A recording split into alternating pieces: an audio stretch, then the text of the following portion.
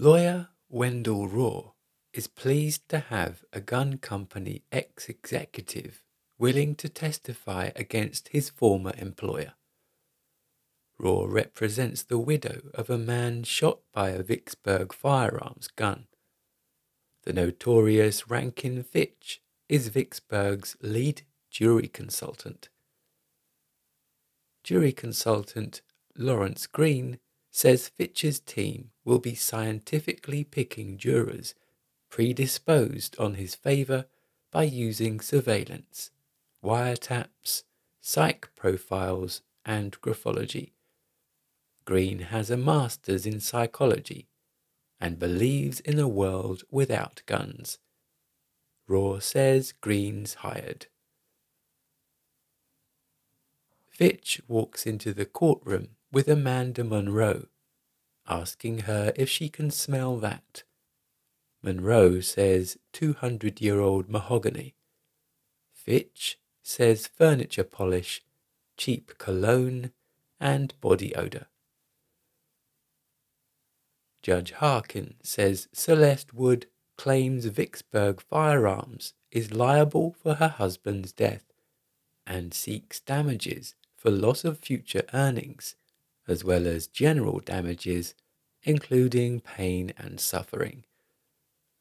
Raw and Fitch's employee, Durwood Cable, decide which jurors they want. Nicholas Easter looks repeatedly at his watch. Harkin asks if they're keeping him. Easter says it's the annual Madden football video game challenge. The prize is $100,000. Raw has no objections to Easter. Cable asks Fitch in his earpiece. Harkin hurries him. Cable should take Easter. Harkin says enter Easter as a juror. Fitch wants his team to examine the lives of every juror. 2 years earlier, Celeste Wood's stockbroker husband, Jacob, was gunned down in a suicide shooting where he worked. Raw says reckless, profit-hungry gun companies like Vicksburg have been getting away with murder for too long. At Nick's request, everybody votes for visually impaired Herman Grimes to be foreman. For lunch, the jurors should circle what they want from a menu. Nick throws crumpled paper out the window, which is quickly collected. Raw says in October, 2 years ago, at 8:45 a.m. on a Monday morning, Kevin Peltier walks into the brokerage house from which he was fired the previous Friday morning. He opens fire on his former co-workers, killing 11, critically wounding 5, and killing himself. Dobbs and Raw are both handed identical cards saying, "Jury for sale." On the back, it says, a hint. This jury can't be bought for $16 a day and a brown bag lunch. Marley calls the restaurant, saying Judge Harkin would like the jury's lunch order held till after 2. By 1:30, the jury's hungry. Nick watches Stella Hulick hiding her bourbon. He goes to the restaurant where Judge Harkin's eating, mid-anecdote, with friends. Nick says no one ordered their lunch. Harkin ends up buying the whole jury lunch. Raw dismisses the jury for sale card as a defense tactic. Fitch's assistant Monroe, however, analyzes the card's syntax, handwriting, and word choice. She deduces it was probably written by a woman. On the phone, Marley greets Fitch. Lamb says she's calling from a payphone 15 miles away. She tells Fitch and Raw she hopes they're feeling patriotic. Nick says his friend Donnie Rabs was shot down in Kuwait 12 years ago to the day. If he doesn't remember him that day, nobody will. Ricky Coleman and others sympathize. In court, instead of sitting, the jury gives the Pledge of Allegiance. When the judge joins in, those assembled do too. Excalibur Guns is an outlet for Vicksburg firearms. Raw asks store owner Murphy about his arrangement with Michael Kincaid, who illegally sold the fateful Performer 990 semi-automatic to Kevin Peltier. Murphy says Kincaid bought 112 semi-automatic assault weapons over 4 months. Vicksburg Firearms then sent Murphy and his wife on vacation to Cancun. Doyle's ransacking Nick's apartment, but Nick gets home. Doyle distracts him and runs. Nick's videoed the break-in. As punishment, Marley tells Fitch she's bumping one of his jurors. Nick and Stella are caught with alcohol. Nick gallantly claims it's his. Harkin asks if Nick's still trying to get off his jury. He doesn't think that's Nick's lipstick on the bottle. Stella is replaced. Marley threatens to lose Fitch another juror. Fitch now wants to find and contain Marley. He angrily wants damning details for every juror. Monroe discovers Ricky Coleman broke it off with boyfriend Neil Pollard 2 months after her abortion. Her Baptist minister husband, Mr. Coleman, wasn't the one with her at the clinic. Fitch's man informs Coleman they know. Coleman is petrified. Strode then tells Weiss they know he's secretly HIV. At a staged meeting, the FBI places Millie Dupree's husband of 18 years under arrest for attempting to bribe a government official. Raw learns Murphy never questioned why Kincaid would need so many guns. Cable asks if Vicksburg Firearms was aware Kincaid was out there reselling their product. Kincaid says no. Raw says Kincaid flipped on them. Lamb deduces Nick's MP3 player holds all the powerful intel. Fitch sends Doyle back in to get it, with Janovich.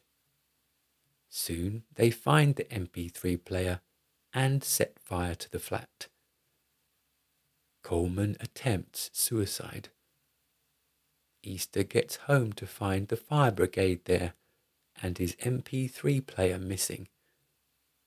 Harkin receives the video from Nick's camera and the jury is sequestered. Green tells Raw Easter's spinning the jury. Green knows it was Fitch's men who ransacked Nick's place. He thinks Fitch hasn't told the judge about Easter because they're serious about buying the verdict. Thanks to Easter's MP3 player, Fitch realizes Nick's been stalking gun cases. Fitch wants the jury files on Boston, Pittsburgh, Brooklyn, and Cincinnati immediately. Marley wants to meet Fitch in 15 minutes.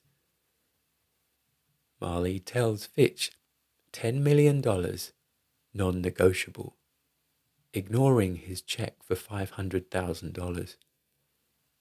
Marley knows Fitch can't lean on all the jurors. If he loses the case, every civil lawyer in the country is going to have their hand out. Monroe learns Easter also uses the name David Lancaster. Fitch wants Doyle on the first flight to Cincinnati to see if Lancaster left behind any loose ends. Raw can't locate his whistleblower.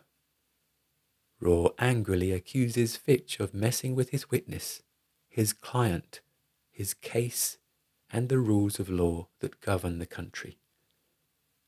Raw asks if Fitch is protecting the Constitution. Fitch says he was hired to win. Everything else is coloured bubbles. But if Raw's relying on testimony to win the case, then he's already lost.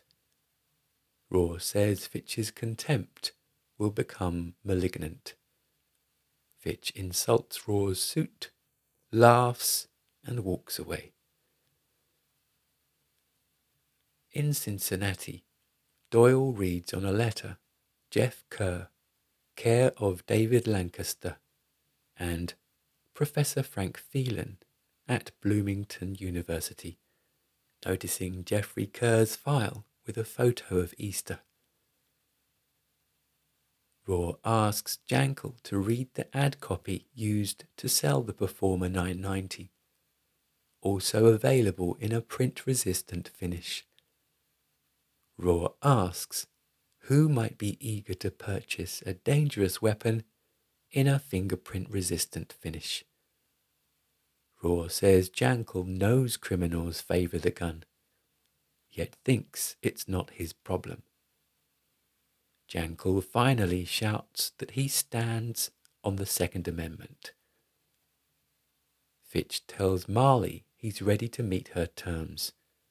He tells Easter he can have 10 million wire transferred to the Caymans, subject to verification. Marley calls Fitch to say the price is now 15 million, as a punishment for Janovich attacking her. She hangs up, letting Fitch attack the receiver. Professor Phelan tells Doyle about his once idealistic law student, Jeff Kerr. Doyle then learns about Kerr's girlfriend, Gabrielle Brandt, from Gardner, Indiana. Fitch calls Doyle again, saying there could be a verdict any second. Doyle's talking to Mrs. Brandt. Fitch wires the money to Marley. Nick reads "money in" on his pager. In Gardner, Mrs. Brandt explains how her daughter Margaret was slain in a school shooting where 9 people died. Margaret was with Jeff, Gabby's boyfriend. Jeff said Margaret froze. He couldn't reach her to pull her down. Frank Herrera doesn't care if the gun company gave Peltier an M16 with his morning donut. He's not giving them a cent. The jury deliberates. Marley reports a robbery in progress at Mardi Gras Costumes, 6510 Charter Street, fully aware that it's Fitch's control room. Doyle urges Fitch not to wire the money. He's in Gardner, Indiana. He says it's a setup. Police arrive at Mardi Gras Costumes. Inside, Lamb urgently says it's a code 4. Somebody asks what happened in Gardner. Lamb says 1989. Gardner versus Blackwell Arms. The town sued the gun manufacturer, lost, and went bankrupt. Fitch worked the case. Harkin says in the matter of Celeste Wood versus Vicksburg Firearms, the jury finds for the plaintiff, Celeste Wood. They award special damages in the amount of $1 million and general damages in the amount of $110 million. Nick and Marley meet Fitch in a bar and say if Fitch shows up on any other case, the IRS, the Justice Department, and the Federal Board of Judicial Review will learn of the $15 million bank transfer. Nick says Gardner, Indiana. Fitch remembers and laughs. Nick and Marley tell him the victims' families are getting the money. Fitch asks how Nick won. Nick says he stopped Fitch from stealing it and let them vote their hearts. Starring John Cusack, Rachel Weisz, Gene Hackman. Rated 12A. Directed by Gary Falada. Released in the UK 2003. Runtime 2 hours 7 minutes.